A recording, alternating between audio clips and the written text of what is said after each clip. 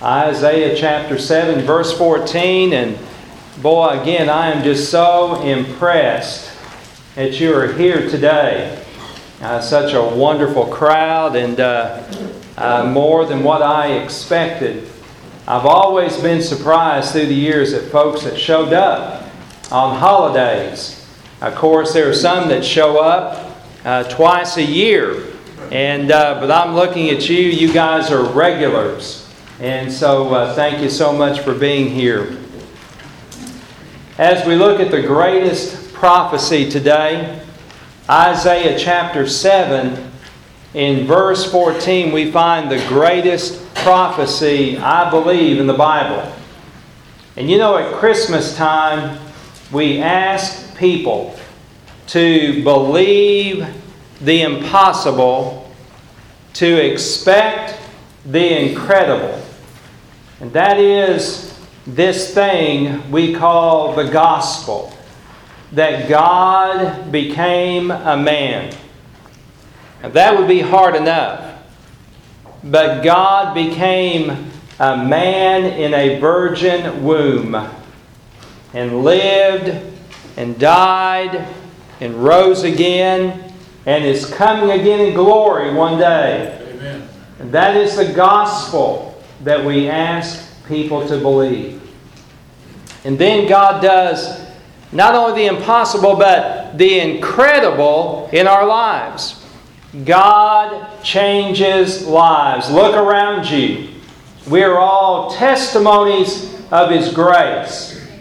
It is by the grace and by the power of Almighty God that people become new creations in Christ. And so as we look at this greatest prophecy today, look at verse 14, Isaiah chapter 7. Therefore, the Lord Himself will give you a sign. Behold, a virgin will be with child and bear a son, and she will call His name Emmanuel. Now, let me give you just some of the history, the background in Isaiah 7. Isaiah chapter 7, there is an enemy that is pressing down on Israel. I mean, they're always fighting somebody.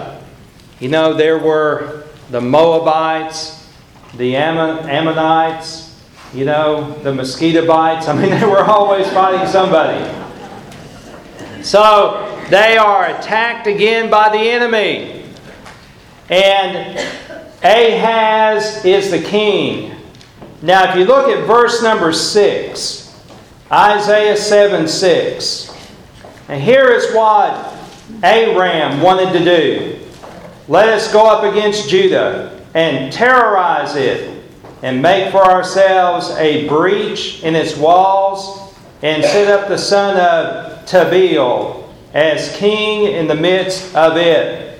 So, this evil nation was wanting to terrorize the people of God. Does that sound familiar? Today we are faced with terrorism all around us. Man, that's not a new thing, that's an old thing. And so here are the people of God. They are scared, they are afraid. The king doesn't know what to do. And so Ahaz does the right thing. He turns to the man of God. He turns to the prophet. God speaks about there will be a time when a sign will be given. A virgin will be with child. And that virgin will bear a child, and he'll have this wonderful name. It will be the name Emmanuel, God with us. Man, you don't need to fear Aram. You don't need to fear the enemy when God with us is on your side. And so they waited, yearned, and longed for the day that this prophecy would come true. Now take your Bible. Look in Matthew chapter 1. In Matthew chapter 1, verses 18 through 25, you find the very fulfillment of Isaiah 7:14. Hundreds of years have gone by. Some doubted, some thought it would never come about. But here is a virgin maiden named Mary, a spouse engaged to a husband. And this betrothal between Joseph and Mary is on dangerous ground because this virgin is pregnant. Boy, think about the scandal that caused. How do you explain it? Well, you can't. And that's the thing about faith. How does a virgin become pregnant with a child? Man, that's a God thing. How does Jesus walk on water? That's a God thing. How does Jesus walk into a tomb and say, Lazarus, come forth? Man, that's a God thing. How does God change lives? Man, that's a God thing. Listen, you and I do the praying, God does the saving. And so what we find here in this wonderful text is a God thing. God, through the Holy Spirit, conceived a child in Mary. Let's read the story, all right? Matthew 1:18 through 25. Now the birth of Jesus Christ was as follows. When his mother Mary had been betrothed to Joseph, before they came together, she was found to be with child by the Holy Spirit. And Joseph, her husband, being a righteous man, and not wanting to disgrace her, planned to send her away secretly. But when he had considered this, behold, an angel of the Lord appeared to him in a dream, saying, Joseph, son of David, do not be afraid to take Mary as your wife, for the child who has been conceived in her is of the Holy Spirit. She will bear a son, and you shall call his name Jesus, for he will save his people from their sins. Now all this took place to fulfill what was spoken by the Lord through the prophet.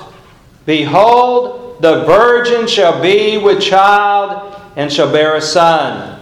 And they shall call his name Emmanuel, which translated means God with us. And Joseph awoke from his sleep and did as the angel of the Lord commanded him, and took Mary as his wife, but kept her a virgin until she gave birth to a son, and he called his name Jesus. I was reading the story about Larry King. Larry King had a talk show for years on CNN.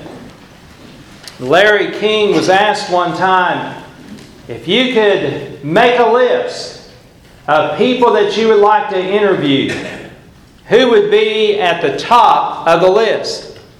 His answer, Jesus Christ. And the interviewer was shocked and said, Larry, why in the world would you want to interview Jesus? And here's what he said, and I quote. He said, I would like to ask him if he was indeed virgin born, because the answer to that question would define history. Now here is someone that made a living interviewing people. And of all those in history, he said Jesus Christ would be the one to interview and ask the question, are you really indeed the only virgin-born Son of God? I want to tell you, history is settled on that question. Our faith is settled on that question. C.S. Lewis, the great Christian writer, said that Jesus is one of three things. He's either a liar who told the greatest lies in history, or he's a lunatic with the composition of a madman, or he is indeed the Lord of lords and King of kings. And we know, according to the Word of God, this thing called the virgin birth settles the issue. If you would take your computer and type in your search engine, the virgin birth of Jesus Christ. I did that last week.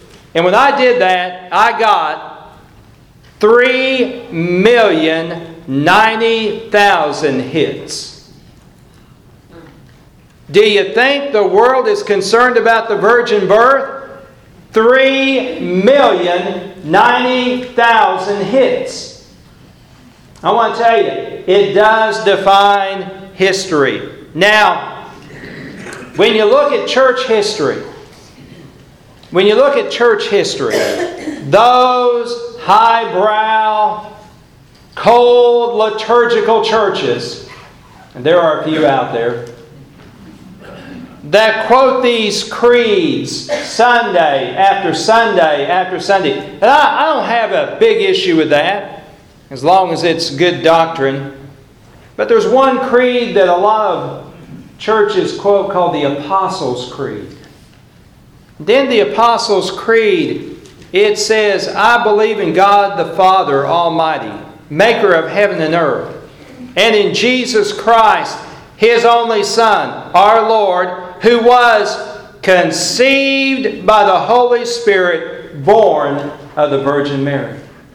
Man, even the Apostles' Creed confirms that. What about the Baptist Faith and Message?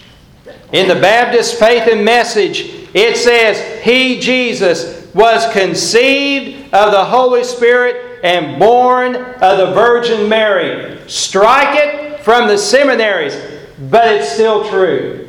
Strike it from our doctrine, but it's still true. Man, it is the issue that settles whether Jesus is the Son of God or not. Man, I can't help but getting fired up about it. Man, I love talking about the virgin birth of Jesus. What should that great miracle do in our lives? How should it impact us? Well, let me share with you today, first of all, we're reminded God still does the supernatural. Oh, aren't you glad He does? God still does the supernatural. We find in verse number 18, this is a supernatural verse. Now, Matthew begins his gospel back in chapter 1, verse 1, talking about the lineage of Jesus, the genealogy. Now, boy, that's not real exciting reading. So-and-so begat so-and-so. So-and-so begat so-and-so. My mom was talking about our lineage, and she was so excited about learning our family tree. I said, not me, man. I don't want to dig up them bones. I'm scared with all fine. But the lineage of Jesus links Him to David as the rightful king. But we find that this king called Jesus, would be born, now listen, would be born on earth without a father. And in heaven without a mother. We find it is the coming together of a woman and the divine Holy Spirit that created life. Now, in verse number 18, you find this word betrothed. Now, I know some paraphrases would use the word engaged. But betrothal is different than engagement. A betrothed young woman was pledged between the ages of 12 and 13, with a man marrying around 18. A betrothal was more than an engagement. It could only be broken by legal divorce. Sexual unfaithfulness during a betrothal had one punishment: stoning the woman to death. Now I want to tell you, in verse 19 where it says Joseph wanted to put her away secretly, the reason why is because Mary would have been in a street pummeled by stones. She would have been stoned to death. But we find that God intervened there. God also blesses humility. Now, look again to Luke's Gospel. Look at Luke, all right? Luke chapter 1. Flip over to Luke chapter 1, verse 38. Luke 1:38. Luke chapter 1, verse 38. And Mary said, Behold the bondslave of the Lord. May it be done to me according to your word. And the angel departed from her. What does Mary call herself? The bond slave of the Lord. Man, what a humble young woman. She was so humble before God. And so we find that this birth was different. God still does the supernatural. Now let me spin off that and have a word for today. Don't you ever think, don't you ever doubt that God can answer big prayers, because He can. God can still shake a world. God can still change lives. God can still call a Billy Graham. God can still raise up a Dwight L. Moody. God can still do that. God can do the supernatural. Man, I am a testimony of that. Let me tell you, believe it or not, I am a shy young kid. All right? Afraid of my own shadow. And a supernatural God called me, empowered me, equipped me for the ministry. Man, it's a God thing. I want to tell you, before I ever went to college, before I ever went to seminary, I could preach. Man, that's not a Richard thing, that's a God thing. God still does the supernatural. Now, if you don't hear anything else, man, listen to this. He can still turn water to wine, sickness to healing, sadness to joy, lostness to salvation.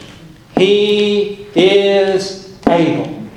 Oh, do you remember the old hymn, Our God is Able? I mean, I love, boy, that gets the Baptists marching around the church. Man, listen, God can do the supernatural. All right, I've got to move on. Lesson number 2. Lesson number 2. God still speaks to His children. Now, we find back in Matthew's Gospel, Matthew chapter 1, 19 through 21, you find God speaking. God speaking. Now, God primarily spoke to Joseph in a dream. I want to tell you, when I have a dream, it's usually not about God. It's about someone chasing me and I'm trying to get away. You know, like the guy that dreamed, he ate a marshmallow, then his pillow was gone. I mean, that's the dreams I got, all right? Now, God, though, spoke to Joseph through dreams. Now, look at verse 19. And Joseph, her husband, being a righteous man, not wanting to disgrace her, planned to send her away secretly. Now, Joseph is called a righteous man. He was righteous. I want to tell you men something. One of the best things you can be for your wife and for your children is a righteous man. There are some things, absolutely, definitely, that are right and some things that are wrong. And what a wife wants to know and what a child wants to know, does my daddy, does my husband stand for something? Because we're living in a day and time where men, even those that claim to be men of God, they got their finger in the air trying to figure out which way the wind is blowing. I want to tell you, I don't care what it costs. I don't care who it offends. I don't care who it makes mad.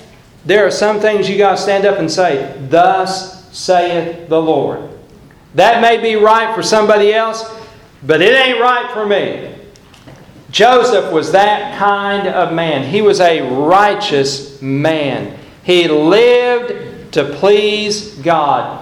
And notice here in this verse 19, he did not want to disgrace Mary, but wanted to send her away secretly. All right. Also, we find that he was listening in a way that pleased the Father. Look at this verse 20. But when he had considered this, behold, an angel of the Lord appeared to him in a dream, saying, "Joseph, son of David, do not be afraid to take Mary as your wife, for the child who has been conceived in her is of the Holy Spirit." Okay, now catch this. Verse 19, he's got his mind made up. He's going to send Mary away. Verse 20, everything changed because he listened to the Lord. Now, ladies, I'm not going to pick on you. Let me just pick on the men, all right? There are times, men, that you've got to say, "I've changed my mind. I'm going to do something different. God's led me a different way." Aren't you glad that Moses changed his mind? I'm glad he did. Aren't you glad that Abraham changed his mind? Aren't you glad that Simon Peter changed his mind? I mean, when you look through the Word of God, you got great men of God listening to the Lord, and when God says, "Turn around, go a different direction," they listen and they obey. God can speak in a variety of ways. He can speak in a dream. He can speak in a fire. He can speak in a bush. He can speak in the wind. Or He can speak in a still, small voice. But God still speaks. Man, listen. He walks with me and He talks with me. And He tells me I am His own. Oh, I love that phrase from in the garden. God still speaks. All right. Number three. God still keeps His promises. God still keeps His promises. Now, look here at verses 22 and 23. Verse number 22. Now, all this took place to fulfill what was spoken by the Lord through the prophet. Pull out that word, fulfill. God fulfilled Isaiah chapter 7, verse 14. God fulfilled His word. Man, did Isaiah understand how God was going to fulfill the prophecy? Absolutely not. Did the prophets always understand what they wrote down? Absolutely not. Do you always understand the will of God? No. That's what this thing, faith, is about. Man, we walk by faith. The evidence of things not seen, the conviction of things hoped for. 1994, I left Oklahoma and came to South Carolina. Pastored a church up there for 14 years. Went to Killian Baptist Church. Pastored there 5 years. Now I'm here. Did I understand that journey when I left Oklahoma? Absolutely not. But I went by faith. I want to tell you what God does. God gives you illumination and direction. Just like you got in your car at night when you turn those lights on. If I'm driving from Elgin to Charlotte, unless you got a different car than I've got, when I turn the lights on, they don't shine all the way to Charlotte. They shine just far enough for me to keep that car between the lines. And that's the same way that God gives illumination. Man, He doesn't show you the whole journey. You know why? Because you couldn't handle it. Because you couldn't understand it. Some of you in this room, you are cancer survivors. God didn't let you know 5 years, 10 years before you had cancer that you were going to have cancer. Good reason why. You couldn't handle it. And so God gives illumination. God fulfills, I love that word, God fulfills His word, His promises, when He deems it the right time. 2 Peter chapter 1, verses 20 through 21 says, Holy men of God spoke as they were moved by the Holy Spirit. Now listen to this. God gave over 400 prophecies in the Old Testament, all fulfilled in Jesus. Over 400. Now in verse number 23, it says that the virgin will be with child, bear a son. What will the child be called there? Emmanuel. God with us. I don't know what storms you're going to face in 2018. But if you know the Lord in a personal way, God is with you. God with us. He shows up in the fiery furnace, doesn't He? He also shows up at Olive Garden. He also shows up at McDonald's.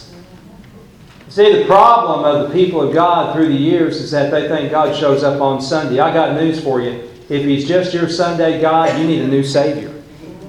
You need a new Savior. Emmanuel, God with us. He still keeps His promises. Let me show you a verse. I found this verse this week. Look at 2 Corinthians. 2 Corinthians. You know we say this. I found this verse this week. Well, I've seen it before. But God put the spotlight on it. 2 Corinthians chapter 7. 2 Corinthians chapter 7. And look at verse number 1. 2 Corinthians chapter 7 verse 1.